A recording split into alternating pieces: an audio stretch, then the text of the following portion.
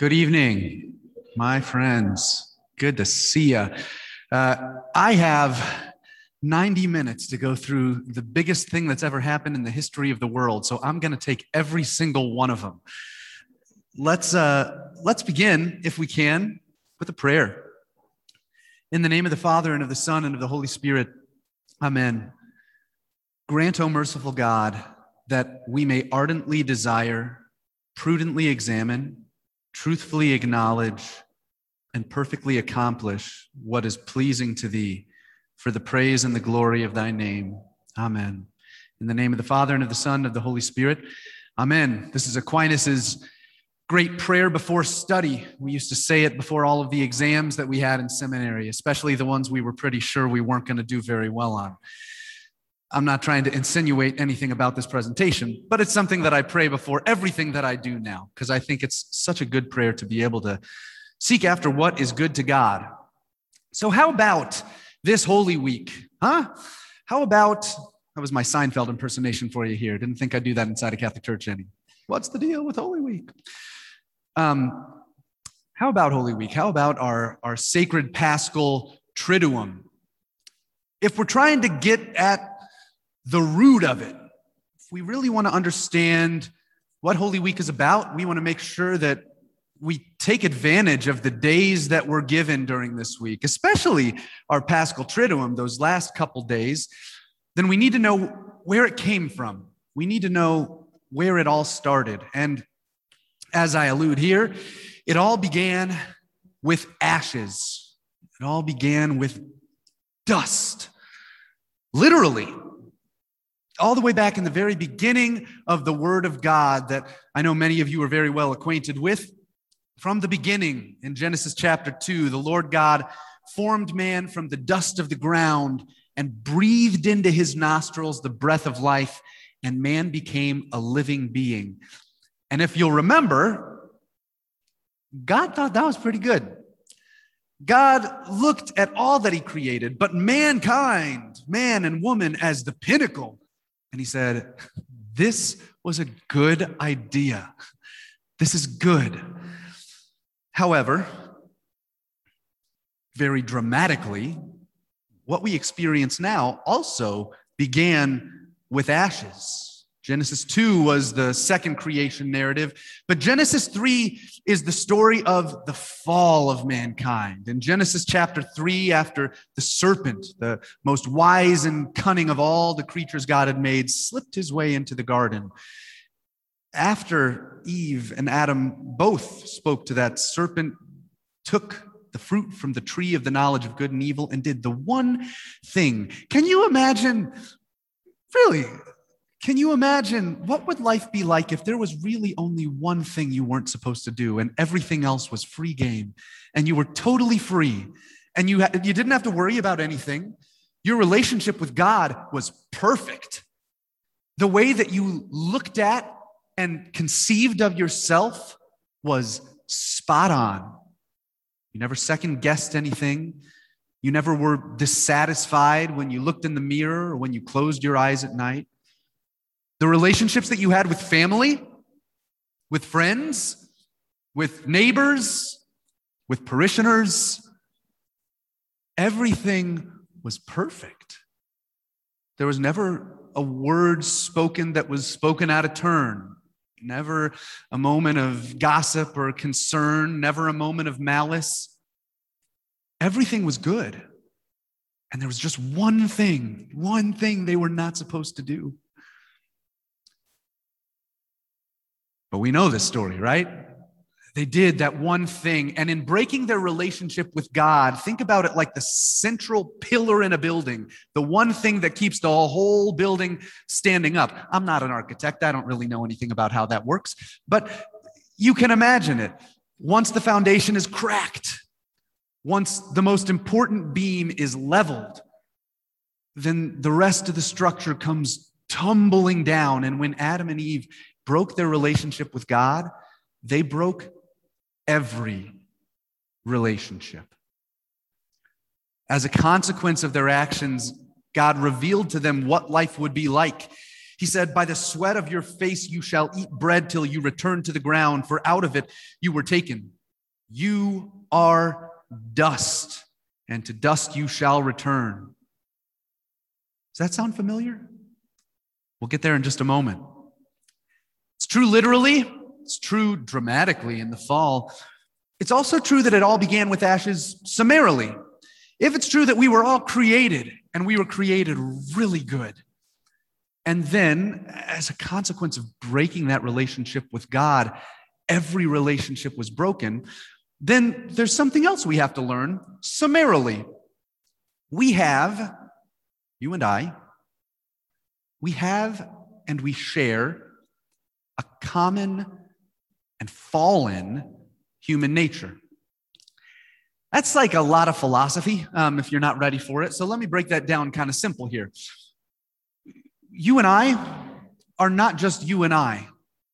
When we conceive of each other, all of us who are present in these churches sitting in hard wooden pews like every good Catholic for the last 2,000 years, it's not just that you are you, and you are you, and you are you, you are you, and you are you, and I'm me, and we're all different. There are distinctions, but there's something that unites us together. There's something we all have in common.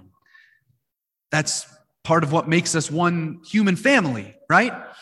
We all share a nature, one human nature. What that means is that the things that we share in common are part of what it means to be human.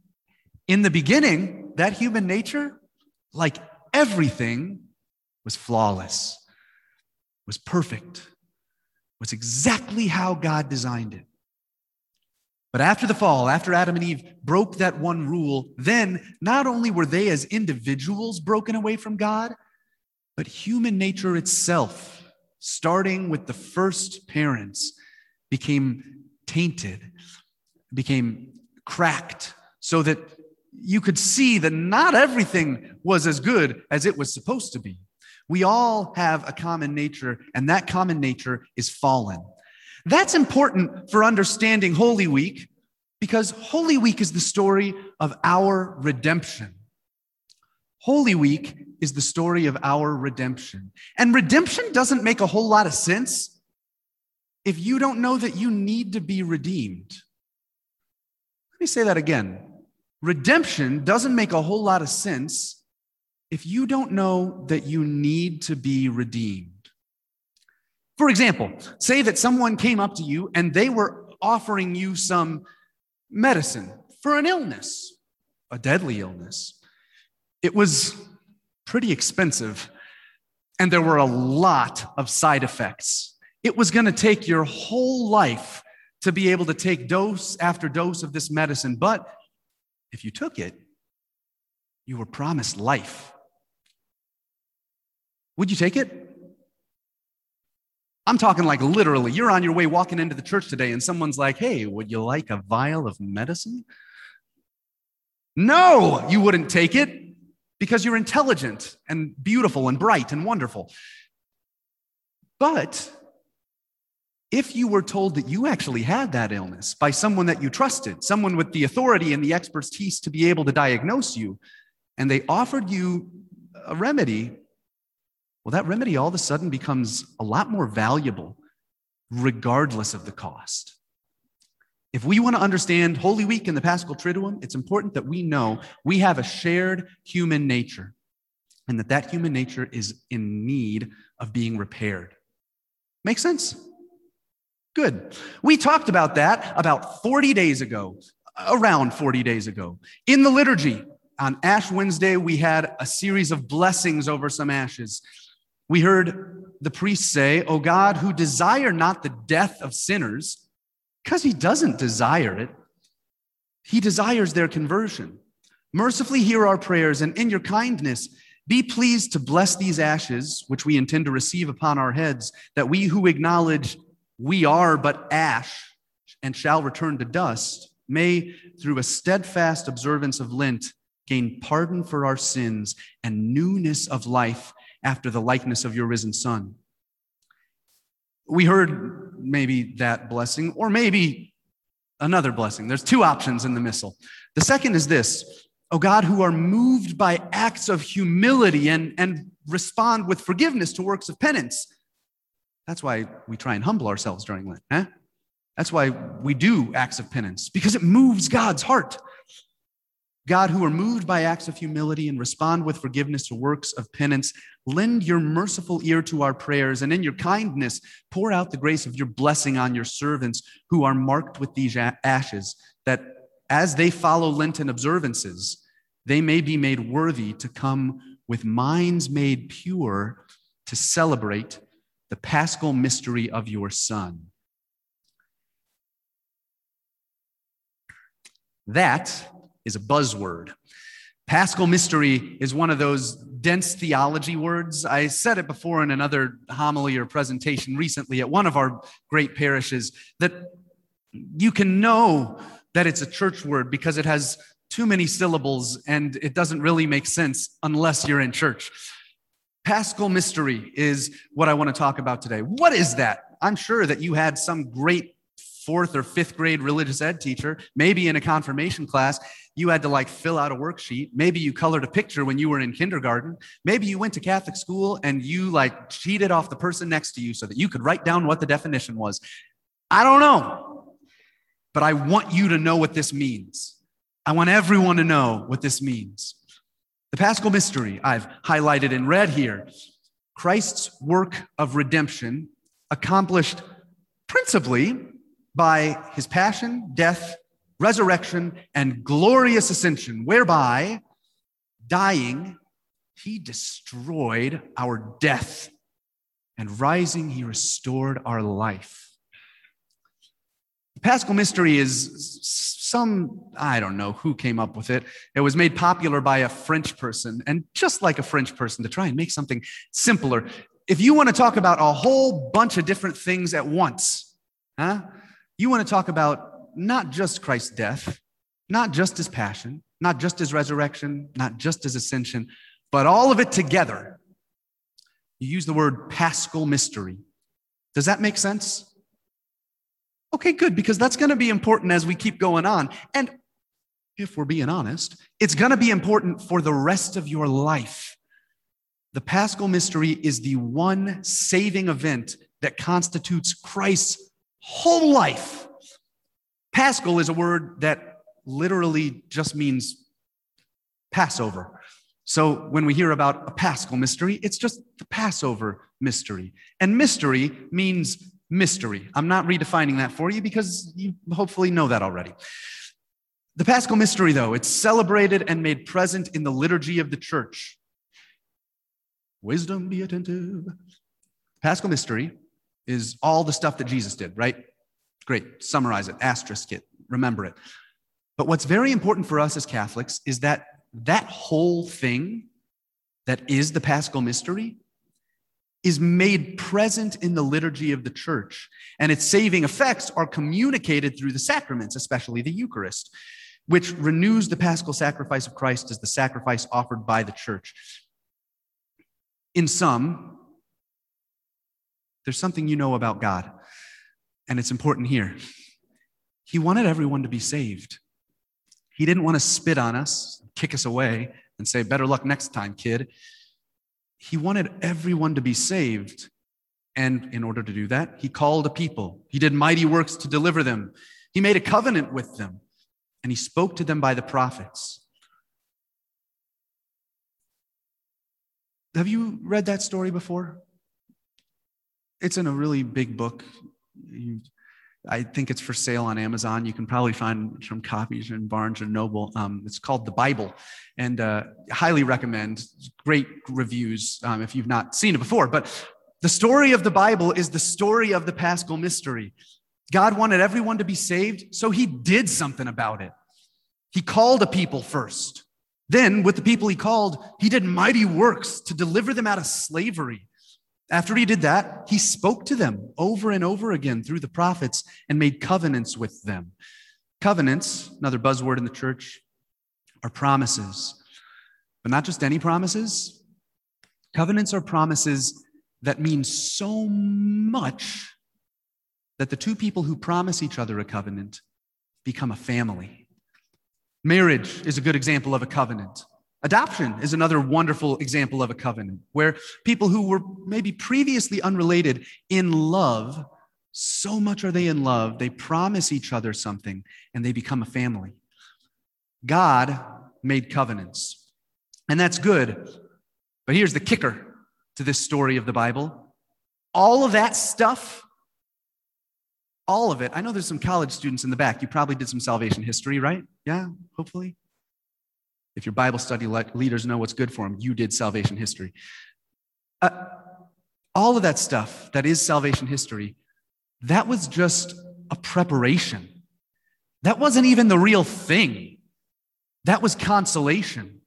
All of it was preparing people for the big show.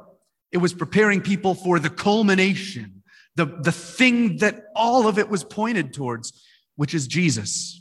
Jesus, who made it possible for human beings to be reconciled with God. That was the kicker, right? Well, this is the kicker to the kicker. Okay, so there's the whole story of the Old Testament, which is beautiful. It's the story of our fallenness, and it's important that we know that we're fallen. All of that was meant to be able to give us the answer, the solution, the cure, the redemption, the salvation. All of it was meant to point us towards Christ so that when Christ came, we could know him and we'd be ready. But it's not magic.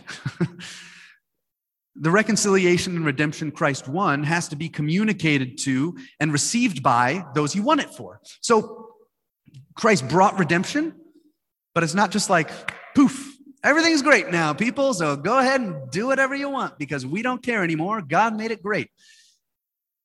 No, he made it great, but you're still free. Do you know that? He did a big thing, but you can still say no if you want to.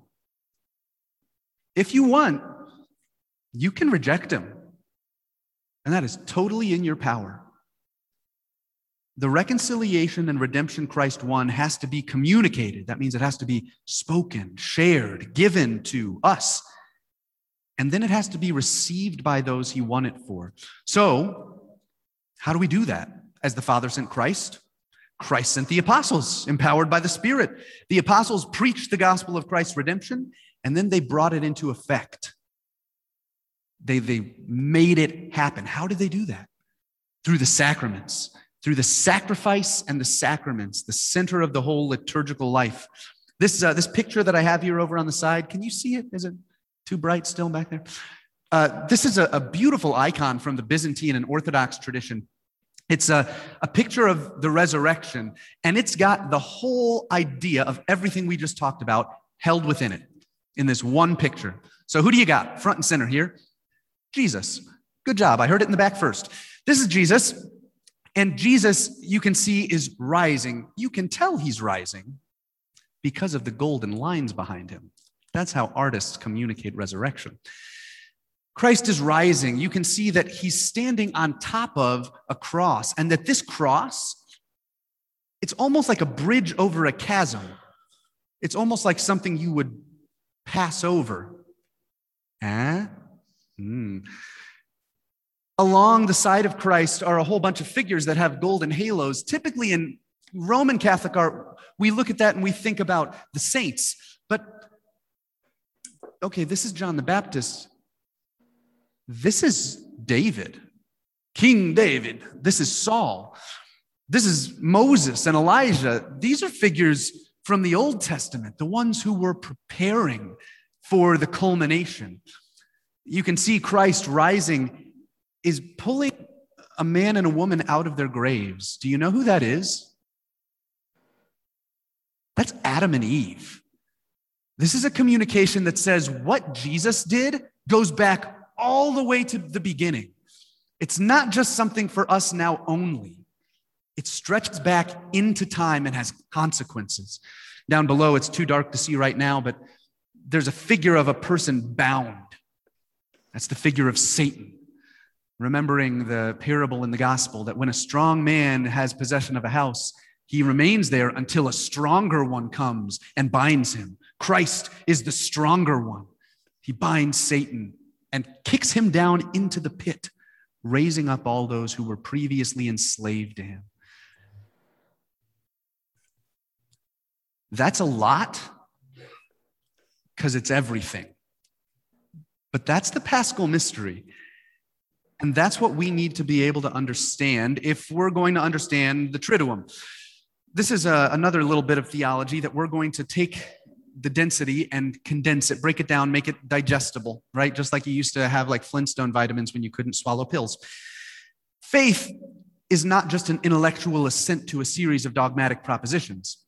It means faith isn't just for your brain.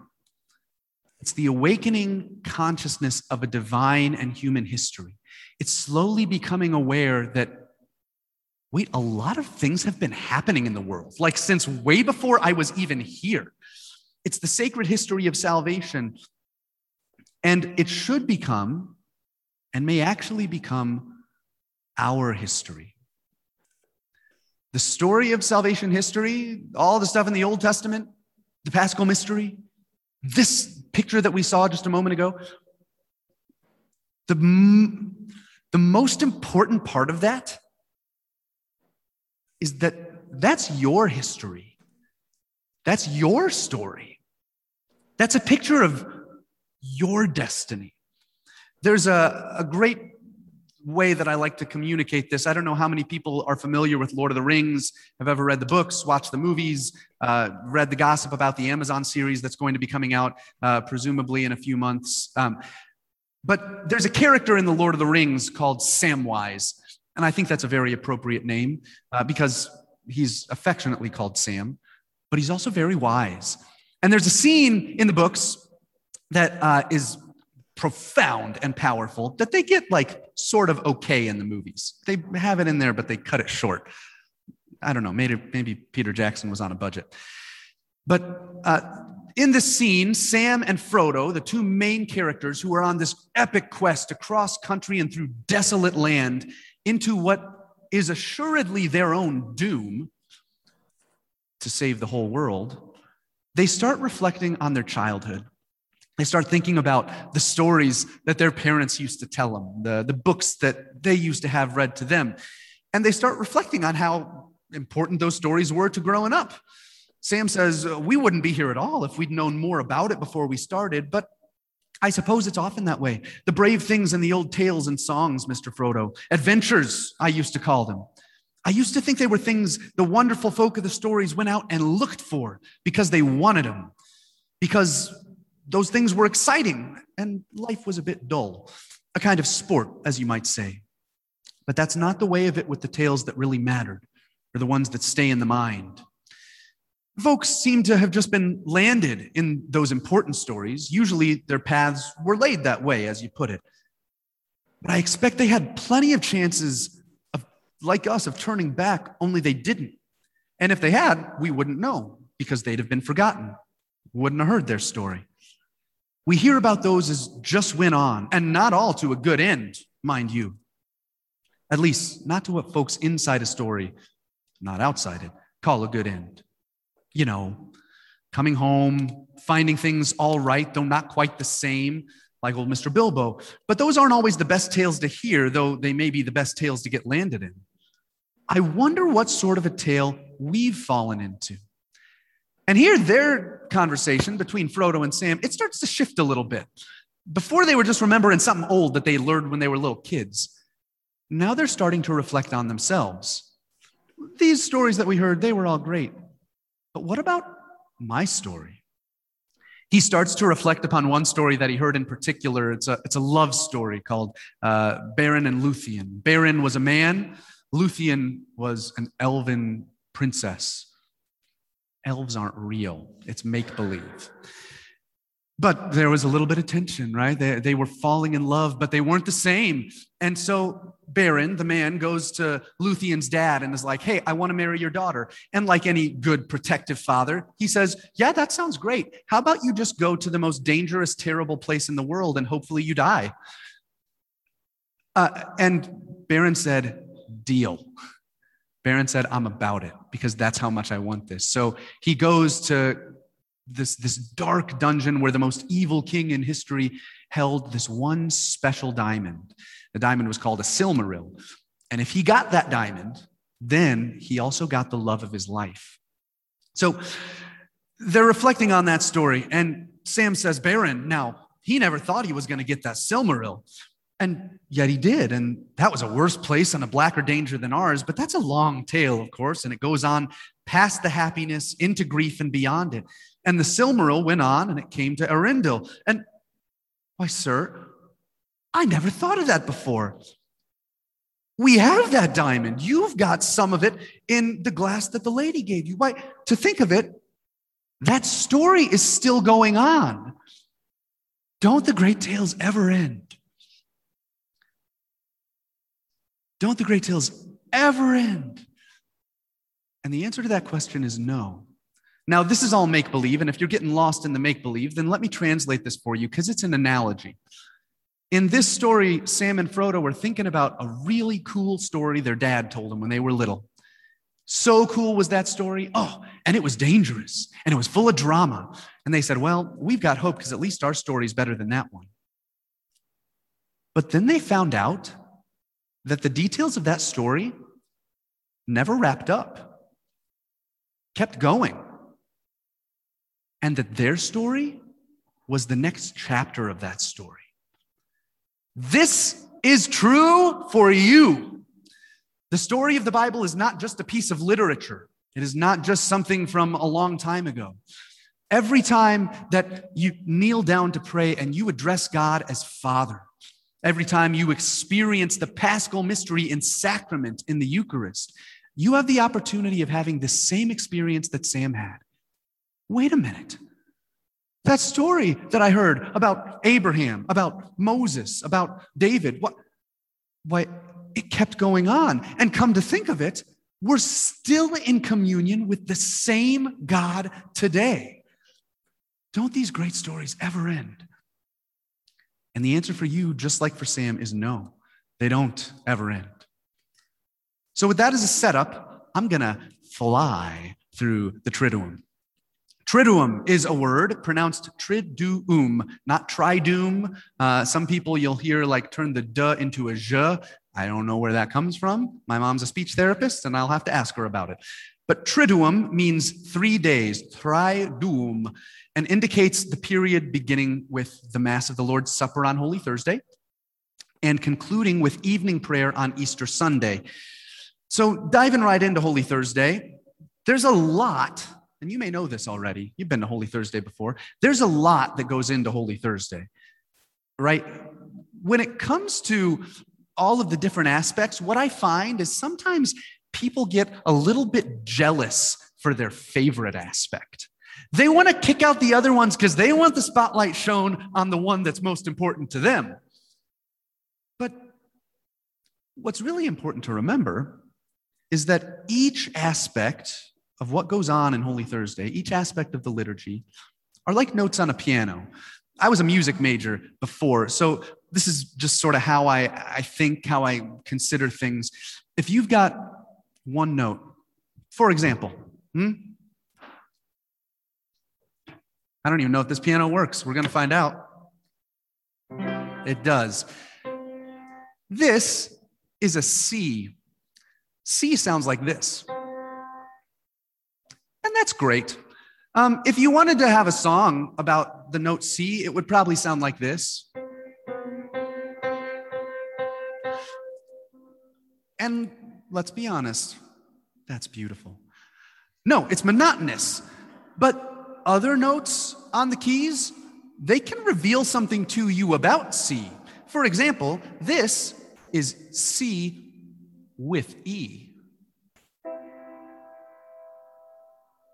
Now, hearing that, you've learned something new about the note that you already had, and you learned a new note. But hold on a second. This is C and E flat. And it communicates something completely different than C with E. Eventually, as you start adding other notes, perhaps C, E flat, G, B flat, F. all of a sudden you have something that you didn't have in the beginning. And that's a lot like Holy Thursday. It's not just about one particular aspect. It's about all of them coming together and coloring each other, revealing each other, so that the aspect that maybe you're comfortable with, familiar with, maybe the thing you know, you get to see in even greater depth and with more color and sound because of the other things that are going on in Holy Thursday. So in Holy Thursday, there are 4 things that we're going to talk about. First, this is technically outside of the Triduum, but who's counting, is the Chrism Mass. Second is the Mandatum. That's a Latin word that means mandate, predictably. And third, we're going to talk about the foot washing, and last, the Last Supper, appropriately. This is a picture of the Chrism Mass in Rome years ago, before social distancing was a thing. Do you notice anything about what's going on in this picture? About who these people are? Do you know who these are? Maybe you can see like a little stole there. These are all priests. These are all priests. And the Chrism Mass, which does a lot of things, is particularly focused on revealing to us the priesthood. You can see Pope Francis up there like a little speck with all of his priests. But in the Chrism Mass, this is the text that we have at the beginning, an entrance antiphon. Usually it'll be set to chant or some sort of beautiful music. Jesus Christ has made us into a kingdom, priests for his God and Father. To him be glory and power forever and ever. Right from the first words of the Chrism Mass, the priesthood takes the fore. This is what is prayed right before the Eucharistic prayer. After that, the Lord be with you, lift up your hearts. You know the part. Then the priest or the bishop would say, for by the anointing of the Holy Spirit, you made your only begotten Son high priest of the new and eternal covenant. We learned that word already, didn't we? This is a covenant that's new and it's eternal. It lasts forever. And Christ is the priest of that covenant.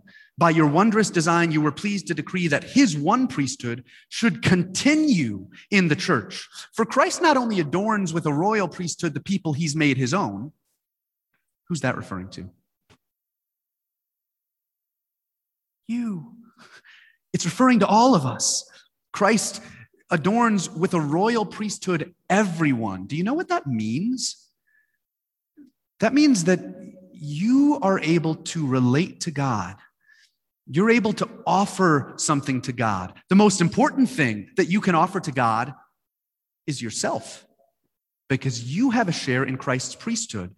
Christ does adorn with a royal priesthood everyone he's made his own, but with a brother's kindness, he also does something more, something else. He chooses men to become sharers in his sacred ministry through the laying on of hands.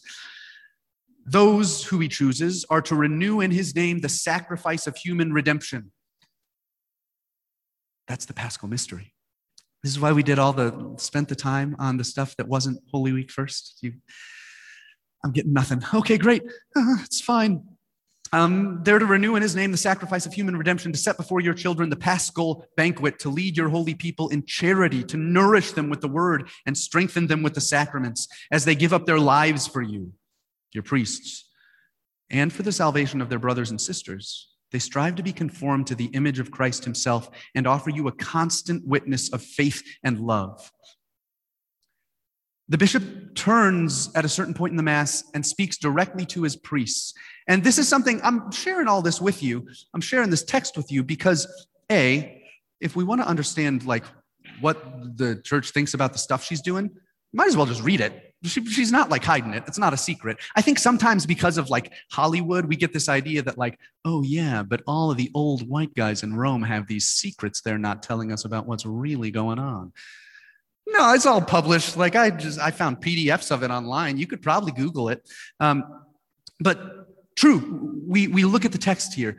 Second, I share this with you because not everyone gets to hear this. Not because it's held secret, but because people don't always show up to the Chrism Mass. It's in Lafayette. That's like a 2-hour drive. And sometimes you don't want to spend gas when it's $2.70, right? I get it. Don't worry. I have a car too. One time in my first parish, I was stopped at a stoplight and a girl from our youth group was stopped at the other side of the stoplight. and she saw me, and like her eyes got really wide, and she was almost afraid. And I talked to our youth minister later, and she said, yeah, you really scared her. She didn't think priests were allowed to drive. Here's me, Father Cody, breaking rules. But anyway, suffice to say, this text is very important. The bishop will address his priests, your priests, and he'll say this: beloved sons. Isn't that a beautiful way to start? The bishop, exercising his fatherhood, says, beloved sons, on this, the anniversary of that day when Christ conferred his priesthood on his apostles and on us, are you resolved to renew in the presence of your bishop and God's holy people the promises you once made? It's like this Chrism Mass, a vow renewal. If you celebrated your anniversary with your spouse and you each year were to go over the vows that you made, that's what we do in this Chrism Mass as priests. He says, are you resolved to be more united with the Lord Jesus and more closely conformed to him? What does it mean to be conformed? It means you're going to, like a cookie cutter, right? To cut away all the nonsense that doesn't look like Jesus and to be more conformed, like putty in the hands of God. Denying yourselves, confirming those promises about sacred duties towards Christ's church, which, prompted by love of him, you willingly and joyfully pledged on the day of your priestly ordination. Are you resolved to be faithful stewards of the mysteries of God in the Holy Eucharist and the other liturgical rites, and to discharge faithfully the sacred office of teaching, following Christ the head and shepherd, not seeking any gain, but moved only by zeal for souls? This is what your priests are literally called to do by the bishop. And this Chrism Mass, which is ordinarily meant to be celebrated on a Thursday, we're actually celebrated on Tuesday here, which is fine. It's going to be tomorrow at 11 o'clock. Your priests will be hearing these words from the bishop and saying, yes, I do, I am, I want this. And I hope as you hear this presentation, and just as you get to know Father DiCarlo, Father Underwood, myself, Father Bob, obviously, and the great priests you've had in the past, I hope that you know and see in our hearts that we really do want this so bad. After he speaks to the priests, the bishop turns to the people and says, as for you, dearest sons and daughters, pray for your priests, that the Lord may pour out his gifts abundantly upon them and keep them faithful as ministers of Christ, the high priest, so that they may lead you to him, he who is the source of salvation. I'm skipping ahead just a little bit here because I found this wonderful homily. It was preached by the Archbishop of Miami last year in 2020 at his Chrism Mass. I thought it kind of hit home. He said, today, all priests feel a special stirring in our hearts as we recall the events that transpired in that upper room on the eve of Christ's passion. Like Peter, when Jesus drew near him to wash his feet, we can protest our unworthiness. No, Lord, I'm not worthy to be your priest. And this is perhaps fitting, for our gift, the gift of priesthood, is not given to us for our sakes, but for yours. He also says in there, you will no doubt remind us of our unworthiness. And there's a little bit of reality in there. But he embraces that. He says, please do remember our unworthiness, but not to throw it in our faces. For most of us, most of the time, are acutely aware of our faults and shortcomings. Most of us, most of the time, know that we've messed up and that we don't measure up. We remember at the end of the day as we do our examines at night prayer and say, oh my gosh, how could I have said that? Why didn't I respond to that? How could I have messed this up so much? We know, just as you know. But do remember our unworthiness, and so pray for us. Pray for your priests. All of you want and need good, faithful priests. You must never tire of asking God on your behalf and on ours. Pray that we be the priests you need, the priests you deserve. Pray that you will never lack for such priests. There's a reason that we celebrate the priesthood on the Chrism Mass. Remember, we saw this slide earlier, that as the Father sent Christ, Christ sent his apostles. And do you know what we call apostles today? We call them bishop or your excellency. Bishops and archbishops are the successors of the apostles. They're filling the same office, sitting in the same chair. They have the same responsibilities. And we priests around the diocese, we're an extension of the message and the office that the bishop has. So, Father sent Christ. Great. Christ wanted help, so he sent out apostles. And those apostles he sent empowered by the Spirit with the gospel in hand, with redemption, and brought it into effect, all of the Paschal mystery, through the sacrifice and the sacraments, which are the center of the whole liturgical life. We focus on the priesthood in the Chrism Mass because it's our job to bring you the Paschal mystery. If I'm not doing that, I will answer for it. Which is pretty good motivation to do it. Along with that, at the Chrism Mass, we call it the Chrism Mass because at that Mass, all of the priests, renewing their promises, together with the bishop, will consecrate holy oil. And that oil is the means by which the sacraments and the grace that God is pouring out for you is given to you. People who are planning to be baptized this year will be anointed with chrism oil, with the oil of catechumens. People who are going to be confirmed are going to be anointed with that same chrism oil. The sick, those who are dying, especially in a year of pandemic, as we recover from that, are going to be anointed with the oil of the sick. And priests also will be ordained with this oil. All the symbolism of the oil is a reminder to us that God wants to pour out these graces if we'll receive it. And all of that is connected to the priesthood. Moving on from the priesthood, we remember that word mandatum. Mandatum comes from the Latin mandatum. It means mandate. And the one time we hear a mandate in the Last Supper is when Jesus says, I give you a new commandment. Love one another. Let me ask you a question while I take a sip of water. Is that a new commandment?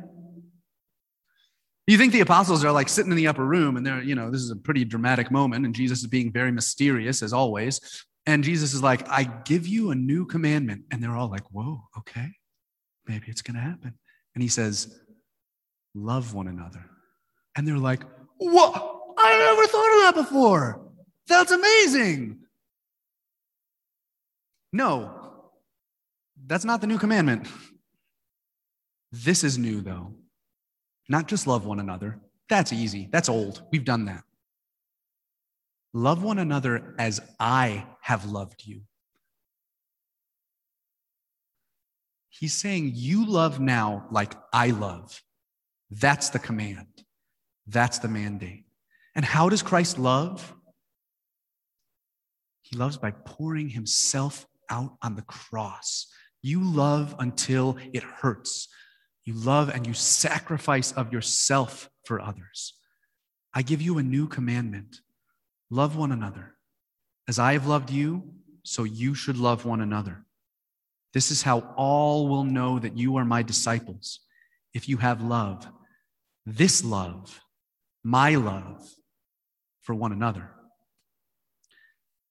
This is communicated in Holy Thursday during the Mass in a couple different ways. One of the ways, and people don't know this because it's not often done, we're not allowed to do it this year because we're not allowed to have processions and stuff.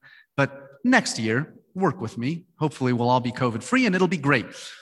But during the offertory, as the bread and the wine are brought up, as the collection baskets are normally going around, Holy Thursday's Mass actually asks that gifts for the poor be collected at the foot of the altar. That this is not just a religious ceremony we go through without any connection to the world. Actually, so connected is it to the world that gifts for the poor should be connected to the sacrifice offered.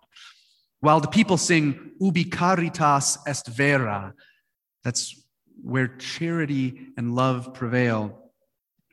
Where true charity is dwelling, God is present there.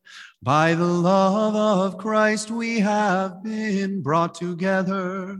Let us find in him our gladness and our pleasure. May we love him and revere him, God the living, and in love respect each other with sincere hearts. This is the mandate.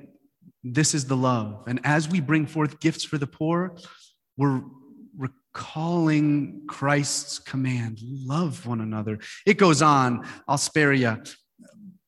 But we learn also another thing about how we demonstrate this love. This document here is Latin. You don't need to be able to pronounce it. Don't worry, it's another church word, but it's a document that was about Holy Week, Paschales Solemnitatis. And what it says is it's more appropriate that the Eucharist be borne directly from the altar by the deacons or acolytes or extraordinary ministers at the moment of communion for the sick and infirm, not even waiting for the end. As soon as it's present on the altar, the church says, go out to the sick. Go out to the ones who can't receive it, who can't be here. Deliver this expression of Christ's love to other people so that the grace can be communicated and other people can receive it. Just like we said in the beginning, this mandate to love one another, which also comes together in the foot washing. After the homily, where a pastoral reason suggests it, the washing of feet follows. Again, not this year because of COVID. We're very upset about it, unless you want to have your feet washed by a Clorox wipe, but I think that sort of takes the sacramentality away from it. I don't know. I'm not actually offering that for anyone who's listening. That's not a thing I'm going to do, no matter how much you pay me. Sorry. When it comes to the foot washing, though, this is also very important. If in the Chrism Mass we focused on the priesthood, good. And then we also heard this commandment to love one another, which the priests are vowing they will do at the Chrism Mass. Here we see a greater expansion in the foot washing. The current instruction for the washing of feet allows pastors to select a small group of the faithful to represent the variety and the unity of each part of the people of God. Such small groups can be made up of men and women, and it's appropriate that they consist of people young and old, healthy and sick, clerics, consecrated men and women, and laity. Do you know why this is part of the instruction? Because love one another is not just for priests. It's for all of us. Christ died for all of us. And so his commandment is meant for all of us. This amalgamation of people in every walk of life is symbolic of the whole church. Old, young, men, women, priests, laity, whatever. It's symbolic of Christ's body.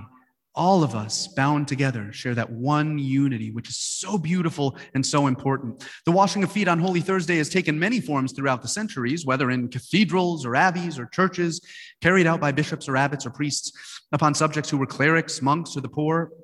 The gesture is not intended to be a staged historical reenactment. This is a real thing that I want to make sure people know. I don't even remember where I was, but it was sometime while I was a priest. Someone got upset with me for the liturgy. I don't remember exactly what was going on, but one of their criticisms or their recommendations was that I start wearing Birkenstocks. And I said, well, why? I have some. But I said, why? And he said, well, because that's what Jesus would have worn.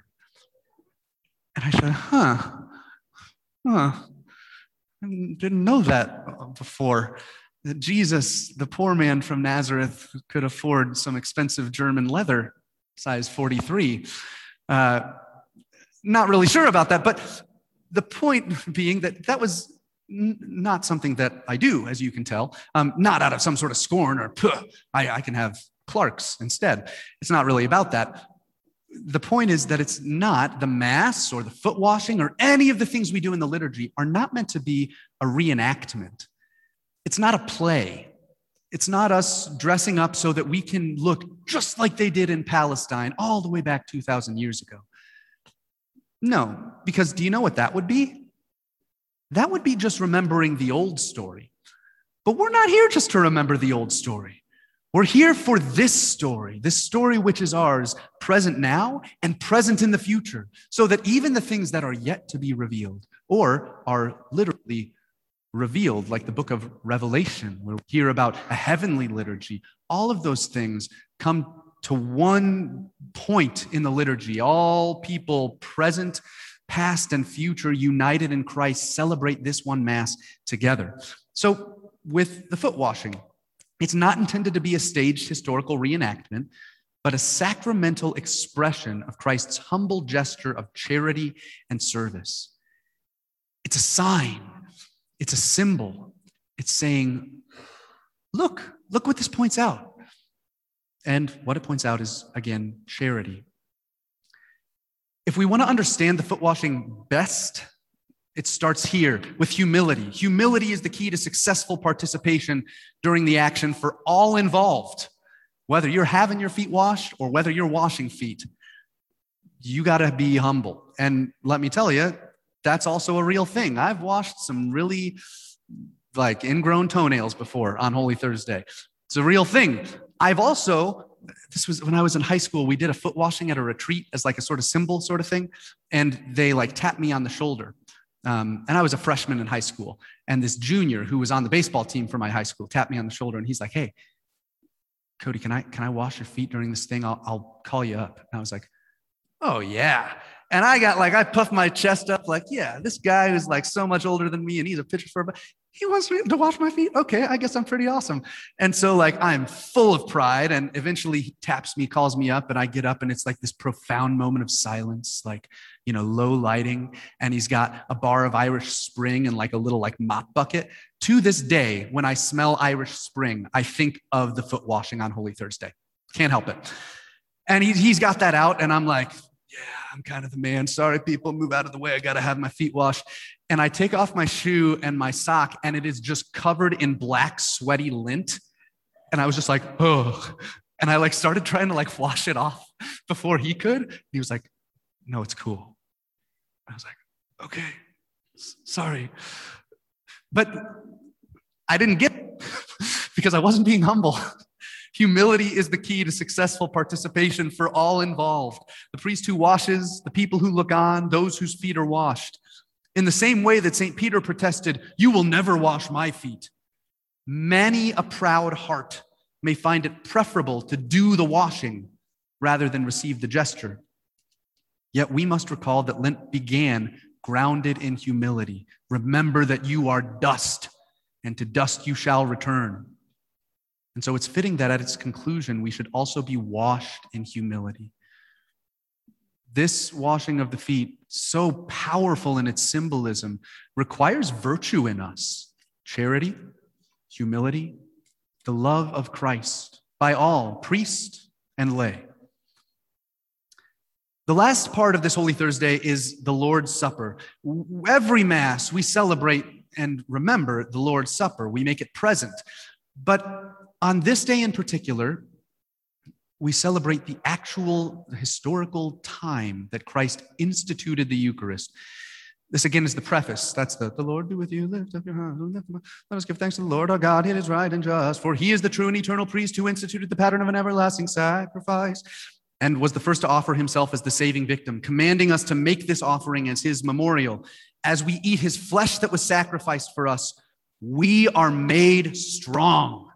And as we drink his blood that was poured out for us, we are washed clean. Once the priest offers the Mass's prayer after communion, after this celebration of the Eucharist, after the foot washing, after all of the holy oils have already been consecrated, the priests have renewed their vows, after we've been given a new commandment, a procession forms in which the Blessed Sacrament, Christ himself, is carried through the church to another place apart from the main altar. This practice, too, finds its prefigurement in the desert wanderings of the chosen people, just as the people were led through the desert. So how many times, you can raise your hand, you can be honest. How many of you roll your eyes every Ash Wednesday when priest says, Lent is a journey? Thank you for the honesty. Sometimes it takes that. But actually, it is. As we remember the 40 days in the desert, it was literally a journey for these Israelites who crossed through the Red Sea, who were slaves and then were free. And they had to walk a long way and their hearts had to change a lot as a people. Lent is that kind of journey, and this procession is symbolic of that same journey that we've all taken and that Israel took. The Blessed Sacrament arrives, as it were, as to us, as a new chosen people. The church is wandering in the desert, moving ever closer to heaven's promised land, and fed along the way by the true bread of life. The Holy Thursday profession features as yet another meaningful sacramental action. I'm going to skip most of that, but the important thing is all that stuff comes together. You get me? Good.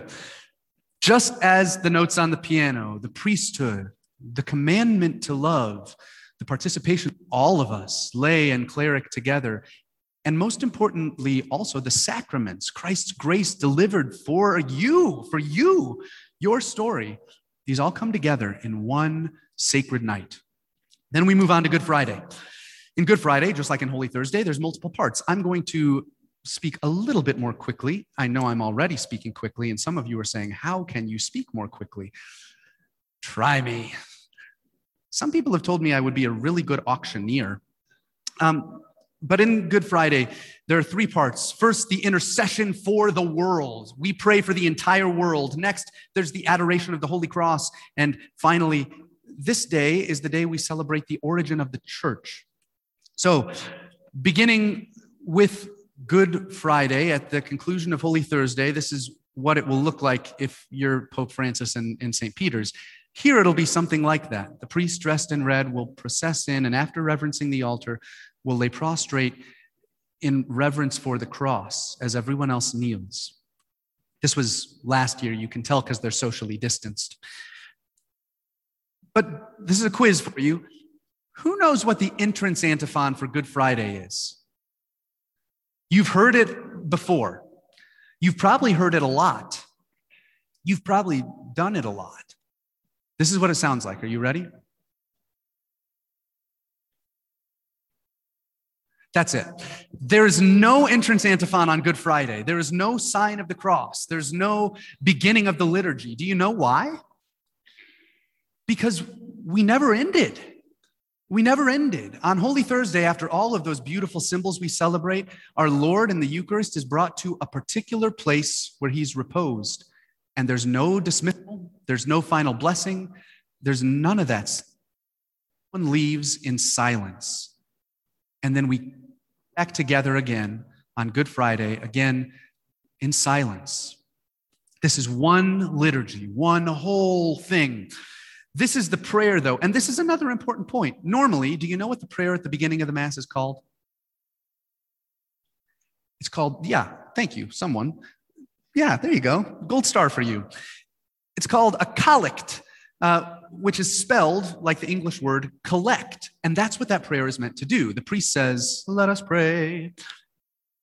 And then there's meant to be a pause. And that's the time where you, in your mind and in your heart, prepare the prayer that you're bringing into that Mass, the prayer that you want to offer, the thing that unites your life to this Mass in that pause. And then the priest, after the pause, collects all the prayers from everyone together in one big prayer. It's always called the collect.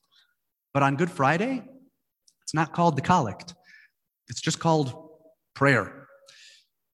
And the prayer is this: on the day when we remember Christ crucified, remember your mercies, O Lord, and with your eternal protection, sanctify your servants, that's you and me, for whom Christ, your Son, by the shedding of his blood, established the Paschal mystery, again, from the beginning. When you go to Good Friday now and you hear that term, you got it, like, you're going to know. And you're going to look around and be like, you hear that word, Paschal mystery? I don't know if you'll say anything else besides that, because I don't know what, like, your inner dialogue is like. I've never heard it. But that's what's going to happen. After that silence, after the continuity from one liturgy to the next thing that happens is the solemn intercessions on Good Friday.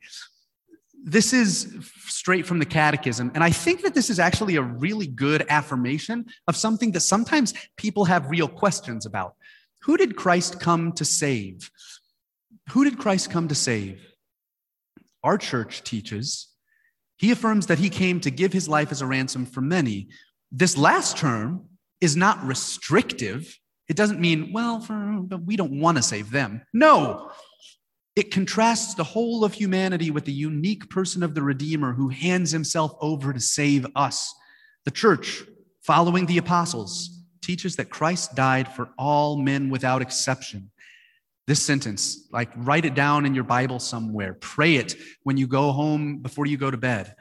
There is not, never has been, and never will be a single human being for whom Christ did not suffer. That means you. He suffered for you. Are you sure? Am I one of the many? He suffered for you. There's never been a person he didn't suffer for, never a person that he rejected in a way where he said, I don't want to save them. He suffered for all. He suffered for you. And he suffered for that guy across the office from you that you hate. That person who always does the thing that grinds your gears, the roommate who never picks up his laundry. He suffered for every person, and that means that every person is filled with an immense, unimaginable dignity because Christ loved them and died for them. That's a big deal. During this time, because Christ died for all, we pray for all. First, we pray for the Holy Church. And it's like this big, long series of things, right? And sometimes people complain and say, do we have to stand and kneel and stand and kneel? Yes! Yes, you do have to stand and kneel. You don't really have to. But how good to be able to offer a sacrifice. I think about that every time when, look, I know I'm only 31, but my joints hurt sometimes too. And that's allowed. So no one get mad at me about it. Every time my knee pops or every time my knees start to get hard on the, look, I don't even have carpet. I guess you guys have kneelers. I don't got that up there. I think about who I'm praying for in each of these intercessions. The Holy Church. I offer this up for the Pope, for all orders and degrees of the faithful. Next, for catechumens, those who are coming into the church. For the unity of Christians. How dire is that need? For the Jewish people. For those who do not believe in Christ. For those who do not believe in God. Notice as we're going through that we're getting further and further away, right? We start with the Pope, who's like, hey, he's the Pope, and the church. And then we move all the way down to all Christians. And then for the Jewish people who worship the same God, but not Christ. Then for those who don't believe in Jesus. Then for those who don't believe in God. Then for politicians. We always thought that was hilarious when we were practicing for it. For those in public office, okay, great, sure. And then finally, for those in tribulation, those who are suffering, those who need it, we pray for the whole world on Good Friday because that's the day when Christ died for the whole world. The next thing that happens is the adoration of the cross. This is a reflection written by a guy who I've referenced before. He was a Second Vatican Council father. He wrote the Second Eucharistic Prayer, or rather translated it for us today. So if you've ever been to Monday noontime 20-minute Mass, you can thank Louis Bouillet for giving you a very short Eucharistic prayer. He says this, though. From one point of view, the crucifixion is murder. Its perpetrators are men, all men, in as much as they are sinners. And in the wake of sinful men, this prince of darkness dominating them and leading them at his pleasure. From one point of view, that's what the crucifixion is. But from the second point of view, on the contrary, the crucifixion is a sacrifice, and its priest is Christ. From the first point of view, the cross appears as a necessity external to Christ, something that was imposed upon him, which he couldn't escape. But from the second point of view, the crucifixion is the sovereignly free act of which Jesus said, I lay down my life. No one taketh it away from me, for I have received this power from my Father. On the one side, we see the triumph of Satan, the hour of the prince of darkness.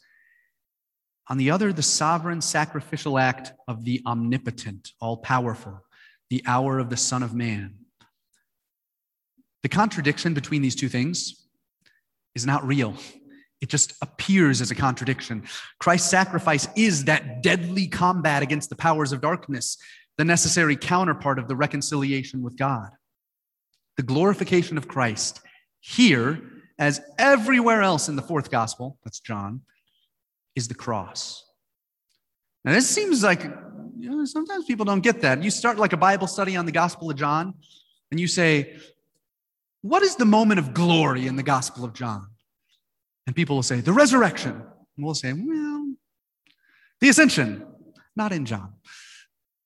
They'll talk about all these different little things that are in there, right? And very few will identify and say the cross is actually the moment of glory. And it is. And this is how awesome Jesus is. This is how clever, crafty. It's almost as if he infiltrated into fallen humanity, right? Like he came almost like it was a secret.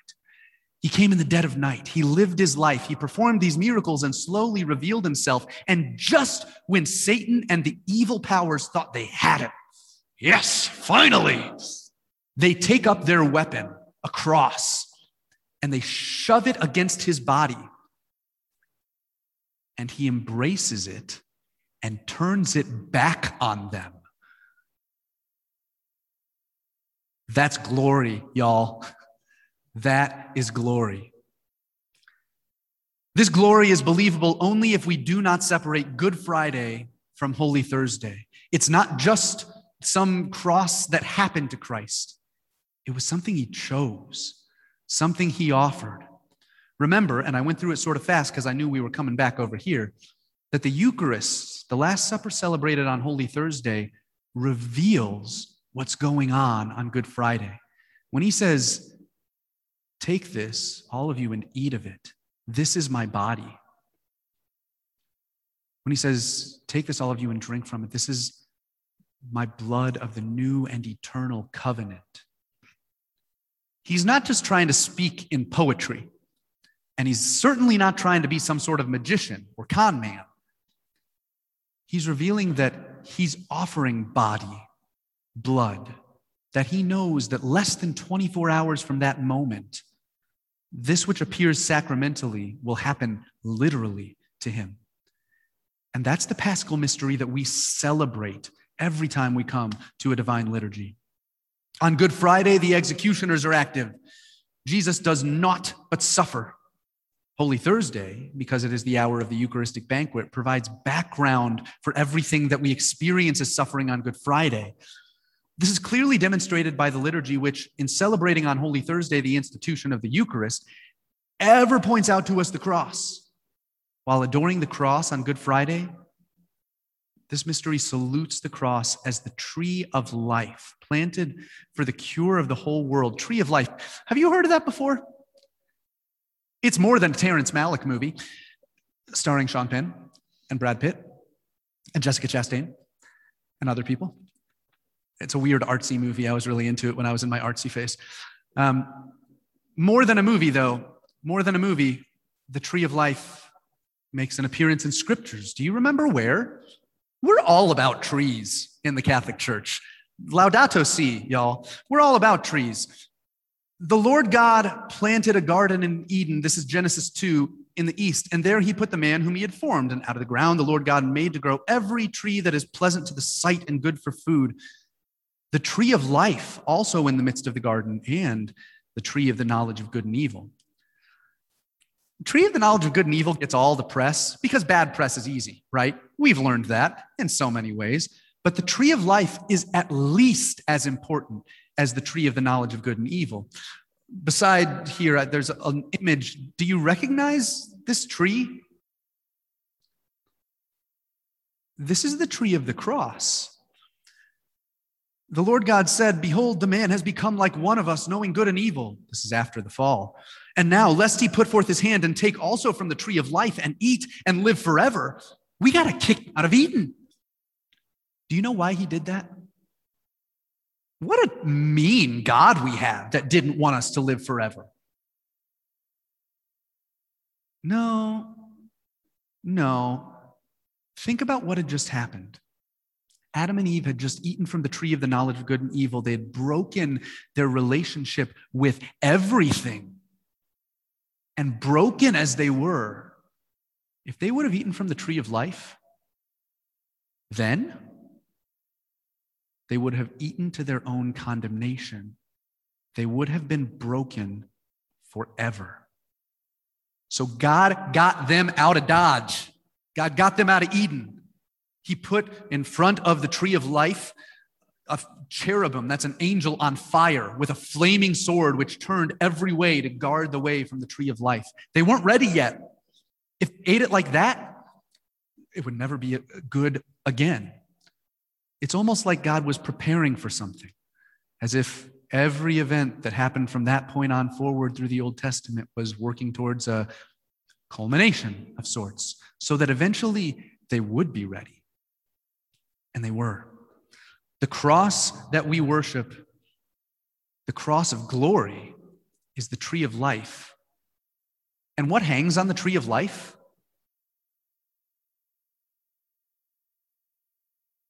Jesus. If you would take fruit from the tree of life so that you could live forever, you eat the body, the blood, the soul, and the divinity of God who gave himself to you.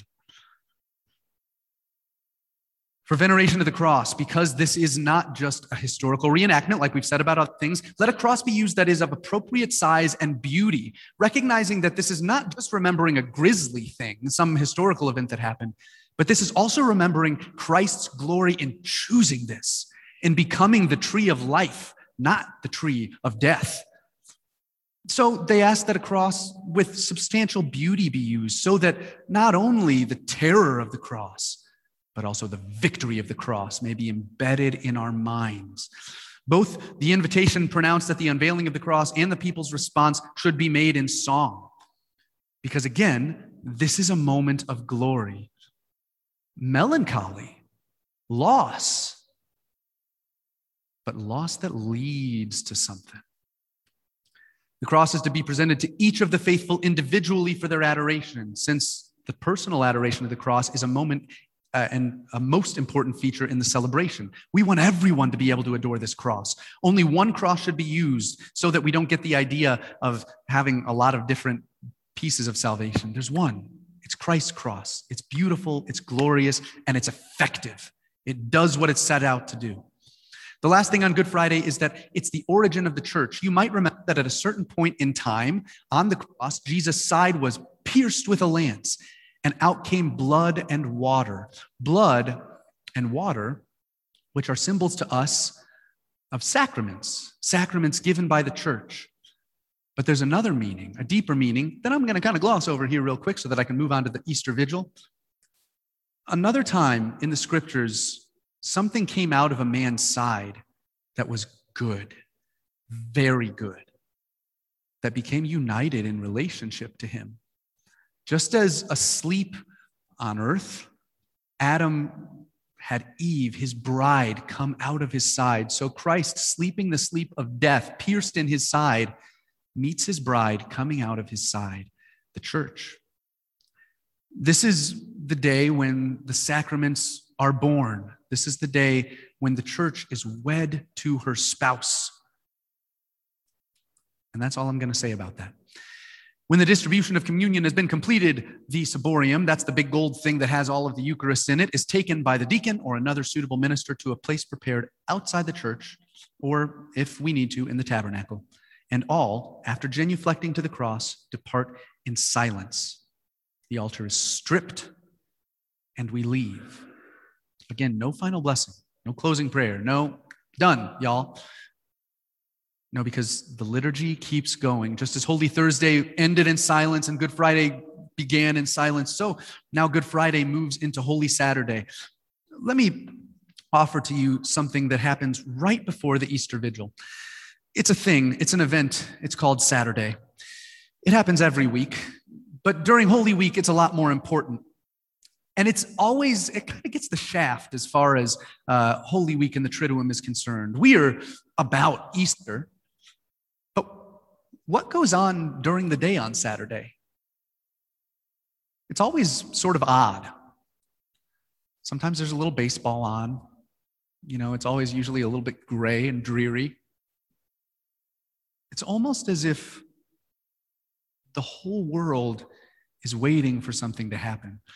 This work that I'm about to read to you is from the Office of Readings. It's something that anyone can read and pray, but that every priest and religious is required, promises to read and pray. It's so ancient, it doesn't have an author. We don't know who wrote it, but it's something everyone reflects on in the church on Holy Saturday. It goes like this. Something strange is happening. There's a great silence on earth today, a great silence and stillness. The whole earth keeps silence because the king is asleep. The earth trembled and is still because God has fallen asleep in the flesh, and he has raised up all who have slept ever since the world began. God has died in the flesh, and hell trembles with fear. He has gone to search for our first parent, as for a lost sheep.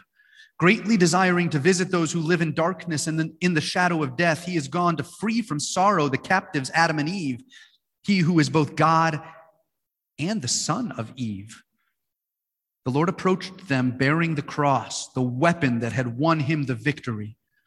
At the sight of him, Adam, the first man he had created, struck his breast in terror and cried out to everyone, "My Lord be with you all."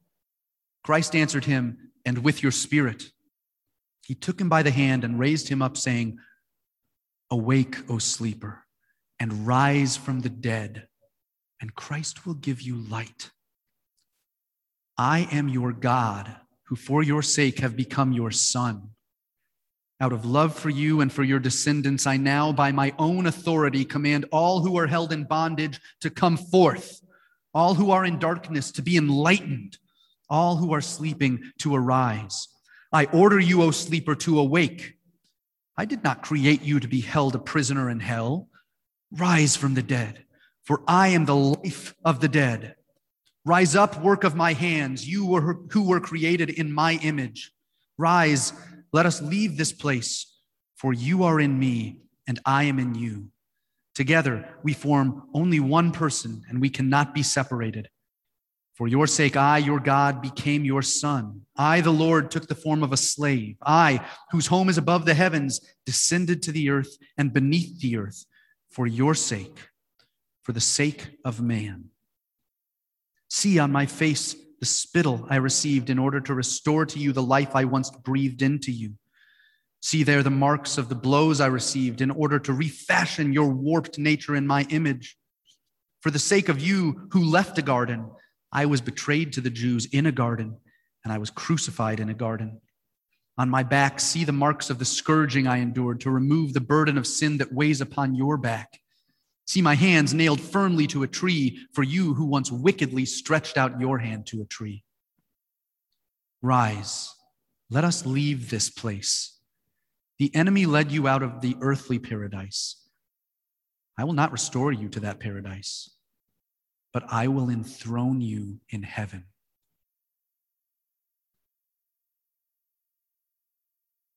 Holy Thursday is the day when Holy Saturday, the day when everything is about to happen. The moment of silence anticipates what is just about to come to the fore.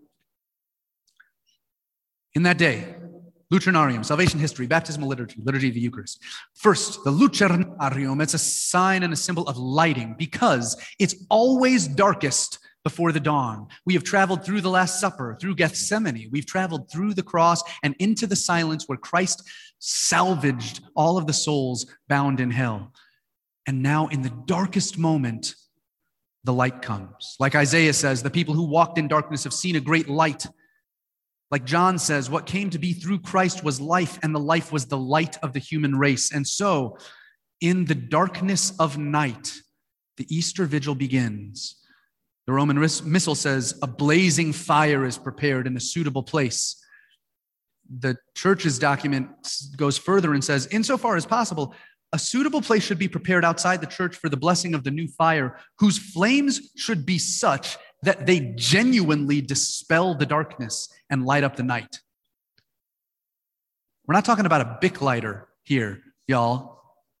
We're talking about a bonfire, something that lights up the darkness, because on the Easter Vigil, the moment of resurrection, Christ lights up the night. Not dark anymore, because he has come and won the victory. He kicked death in the teeth. And now he arises victorious with foot on the head of Satan, firmly secure, and says, pass safely, pass over.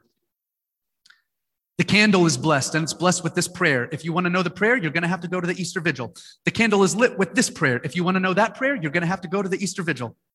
These liturgical elements and the order in which they proceed recall and fulfill all that was at one time anticipated thousands of years ago by the Israelites coming out of Egypt. In the Easter Vigil, there's that giant fire, and there's also the giant candle. That's last year's. We'll get another one, and it'll be twice as tall because we haven't had to burn it for baptisms or the Easter Vigil. But that candle is lit from the Easter fire, which, let me tell you, as a priest who's had to do that before, that's no easy task. Try and stick that thing into a bonfire. The whole thing wants to melt. Also from the bonfire are taken charcoals to be put into a thurible so that that thurible can then burn incense. So what we have is this big old candle and incense. Do you know what that's supposed to be symbolic of? Do you know what we, the faithful, are supposed to call to mind? Israel was led out of slavery in Egypt by God in the presence of a pillar of fire and a pillar of cloud. And so again in this liturgy, a pillar of fire, a pillar of cloud lead people out of slavery into freedom. We sing the Exultet, which is super long, and I'm not going to sing it for you right now. You'll have to come to the Easter Vigil again. But the Exultet is a huge, long chant. Find it on Apple Music or on Spotify. It is a song of victory. It's a song of glory. Exalt, let them exalt, the host of heaven. There's a line in there that says, let this holy building shake with joy. It's supposed to rouse those sleepers, just like we heard on Holy Saturday. All of this is the liturgy of the word in salvation history. Easter Vigil is long. And sometimes people have like a couple issues with Easter Vigil being long. And they say, Father, do we have to have it be this long? Yes, just like kneeling. No, we don't actually have to have it be that long. But why would you not? And some people say, I don't know, Father. How long do people spend preparing for the Super Bowl? You know, you get together on a Sunday and and you make your dip, and then everyone gets together and they buy the beer and they set up the projector and they have all the commercials and they do all the different things, right? And we watch this entire game and we watch the halftime show and we watch whatever the post-game interviews are going to be and we see who the MVP was. And wow, can you imagine it? And then they go to Stephen A. Smith, who's just going to tell you what everyone already said. It's a 24-hour affair. And we don't complain about that. But this Easter Vigil is the most important thing that ever happened in history. And it's going to take a little bit of time sometimes to do. There are 7 Old Testament readings, and each of those readings is supposed to take you step by step through the preparation for the Paschal mystery. You'll hear about creation and how everything was created good. Then you'll hear about Abraham's sacrifice of Isaac, a foreshadowing of a father offering a beloved son. You'll hear about the passage of Israel, the chosen people, through the Red Sea, once slaves, now free. You'll hear from Isaiah about the New Jerusalem, the city that awaits everyone. You'll hear again from Isaiah the salvation that is offered to all. From the prophet Baruch about the fountain of wisdom, Christ himself. And eventually from Ezekiel on the creation of a new heart and a new spirit placed within you so that no one will have to say, look, there's God. You'll know it. You'll know it. And it comes through Christ. Ideally, each of these readings is included in this Mass so that the character of the vigil, which demands an extended period of time, may be preserved. That's a representation of the idea of the Paschal mystery. All the Old Testament was waiting for this culmination. We next go into the baptisms. Baptisms are unique, especially in the Easter Vigil, because we just heard the whole story of salvation. And do you know how often water comes up in the Bible? Like, a lot. Water is all over the Bible. First in creation, when God was creating all of the world, the Spirit hovered over the waters, we're told. Later on, when God looked after the fall and saw that everything he made was corrupt and not good, he cleansed it with a flood. Later, as we've already referenced, the Red Sea, where the sea is parted and people pass over from slavery into freedom. Jonah, who throws himself into the sea and is consumed by a whale to his own demise. John's baptism in the desert. The woman at the well who's promised that if she were to take water from Christ, she would become a living spring welling up within herself. And also the water that came forth from the side of Christ on the cross. It's all over. In baptism, there's a couple different symbols: water, the font, and oil. Let me tell you about that real briefly. I've got 5 minutes. I'm going to go 5 minutes over. It's a thing I always do. And I'm sorry, I guess. When it comes to the symbolism of baptism, this is what we got, okay? First of all, water. Water has a lot of symbols, but two in particular stick out. The first is washing, and that's a little bit intuitive, right? Like, we understand washing. Baptism cleanses you, just like when you're dirty because you've been playing outside or you've been working in the yard. All of a sudden, you take a shower, you're clean. Baptism cleanses, not only from the outside, but from the inside. It washes away sin. But it does another thing. Baptism is also a symbol of death. Do you know that? Baptism is a symbol of death. And that seems a little counterintuitive. But think about some of those images of water in the scripture, right? The flood brought life, but it also brought death to evil. The Red Sea was a passage of victory for all of Israel, but it was death for Pharaoh and his chariots and charioteers. The water in the scriptures also with Jonah symbolizes an intuition people had. Have you ever swam in a murky lake or gone scuba diving or snorkeling?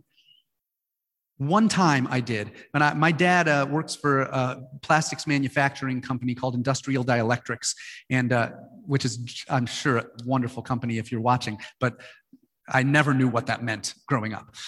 But part of his job was to oversee another factory that was in Puerto Rico, and he would be able to go there from the time I was in high school, like on to while I was in seminary, maybe once, twice a year, just to make sure that production was up and all that sort of stuff. Well, he took me with him 1 year, and I had to go, and we were snorkeling, right? And this like boat, and I went off from the boat, and I got to see like all this beautiful coral, these gorgeous fish and all this stuff. And I was just so enwrapped in everything I was seeing that eventually I turned back because I thought it's got to be time to get back to the boat. But from under the water, all I could see was this like dark shadow. And I mean, you've seen Jaws. I didn't know what was there. And I was pretty scared for a second. And in that moment, I thought, oh, this is what baptism is like. Baptism is death because to the early Christian, to the fishermen who experienced the water of the storm that could throw you overboard, who experienced the water underneath, and what lay underneath, I don't know. But I heard a story from one guy that there was this tentacle thing that whatever it is threatening and scary. Legend in the scripture speaks of Leviathan under the water, and Christ, who goes under the earth, goes under the water. As he does battle with Satan, he does battle with the monster, and he wrangles it. And then, having died, he rises again. So St. Paul says, for all who are pursuing baptism, do you not know that you who are baptized into Christ's death? You are. So that way you can rise with him too. This is the both and of Scripture. If we attach ourselves to Christ in his death, then our death isn't meaningless anymore. Now we have a promise of resurrection, and that means something. There's also the symbol of the font. This picture is not a good picture of a font, and I'm sorry about that. There's all different sorts of fonts, but what I'm trying to talk about is the early Christian fonts. If you go to like Italy, right, we're talking before Christianity was even legalized. There were fonts that were 8-sided. They were octagonal. Do you know why that's important? Ooh. How long did it take God to create everything? 6 days. Yes, you're whispering because you're in church, and that's very good of you. 6 days to create everything. And then on the seventh day, he rested, right? But on that seventh day, that was when everything went awry. That was the day when everything he had made got broken. So what did he do? He went back to work. And now Christ, risen from the dead, rises and recreates the eighth day, the final day where all things are made perfect like they're meant to be. The baptismal font would have 8 sides, symbolic of the fulfillment of their creation, their potential, what they were meant to be. Now in relationship with God, you get to be it. Congratulations. That's great. Then also we have finally the symbol of the oil. Oil, like water, has a lot of different symbols and uses, but specifically 2 stick out. One is like, have you ever made a vinaigrette or like an oil-based salad dressing before? Mixed it yourself? Get some on your hands? Any of the handsome gentlemen in the congregation used beard oil before? And you get some on your hands, right? You can't just stick your hands underwater to wash oil off because it's not going to wash off. It stays, right? It takes some work to get it off because oil has a sign and a symbol of permanence. Once anointed with oil, once received by the Spirit and receiving the Spirit, there's no going back. God doesn't abandon you. He doesn't let you go. You are anointed. You are His forever. The second symbol of oil that's unique and historical is oil was used by both athletes and soldiers. They would anoint themselves in oil before a competition. This is pre-protein regimen, right? This is them saying, I want to be strong for this battle. I want to be ready for this contest. I want to come out on top. This was the thing that prepared them for whatever thing or person or army awaited them so that they could also share the victory. Oil used in our sacraments has that same connotation, that you'll be prepared, you'll be strengthened for the contest of your life and the contest of your baptism, which is a baptism into death. Confirmation, the quick version is, it's baptism on steroids. It's the fulfillment of baptism. As we move to our last few slides here, the newly baptized and confirmed participate in the Eucharist, not only by exercising their newfound priestly power for the first time. Remember, we're all sharers in Christ's priesthood in one degree. Now, those who are baptized and confirmed get to exercise their priesthood for the first time by giving to God their very selves, but also they get to participate in the Eucharist by receiving from the altar the fruits of the cross, the fruit from the tree of life, Christ and His body, as food transformed and transformative. The Easter Vigil marks the anniversary of our own initiation. So if you've already been baptized, congratulations. This is your anniversary. One writer that I reference a lot calls this your dies natalis, your birthday, the day of your death and your birth, because baptism is a death, but it's also a rebirth. This is our anniversary of our own initiations in a real way, both spiritually and physically, to see the vigil's outward signs and symbols, darkness and light, paschal candle and smoke, oils and anointings, albs and candles, bread and wine. All of these are manifestations of divine realities in our lives that lead to grace, joy, happiness, and peace. It leads also to divinization, being like God, and the final leg of the journey over Easter's Paschal Passover bridge. This is the final blessing of the Easter Vigil, and this is the joy that we are waiting for as we prepare through this Holy Week. May Almighty God bless you through today's Easter solemnity and in His compassion defend you from every assault of sin. And may He who restores you to eternal life in the resurrection of His only begotten endow you with the prize of immortality. Now that the days of the Lord's Passion have drawn to a close, may you who celebrate the gladness of the Paschal Feast come with Christ's help and exulting in spirit to those feasts that are celebrated in eternal joy. Pope Benedict once said, eternal joy, eternal life is not, as the modern reader might immediately assume, life after death in contrast to our present real life now. Eternal life is life itself, real life, which can also be lived in the present age and is no longer challenged by physical death. This is the point: to seize life, real life, here and now, real life that can no longer be destroyed by anything or anyone. A distinguishing feature of the disciple of Jesus is that he lives. Beyond the mere fact of existing, he has found and embraced the real life that everyone is seeking.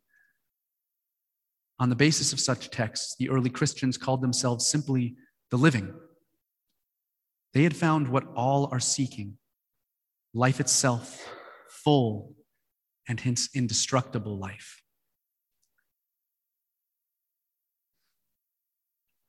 This is your life because this is your story. The Paschal mystery, Christ's passion, death, resurrection, and ascension. The grace given to us through the sacraments, passed on through the priests, that all of us share in by loving as Christ commanded us to, is your story. You know where it's been, but now, just as we heard at the beginning, it's given to you this week, and it's yours to receive if you will. So, my friends, through Passover, pay attention to these signs and symbols. Through the Paschal mystery, be on the lookout for Christ, who is haunting your life, waiting to give you himself. Because if you choose him, you will have eternal life, not just later, but right now. So amen, and have a good Holy Week.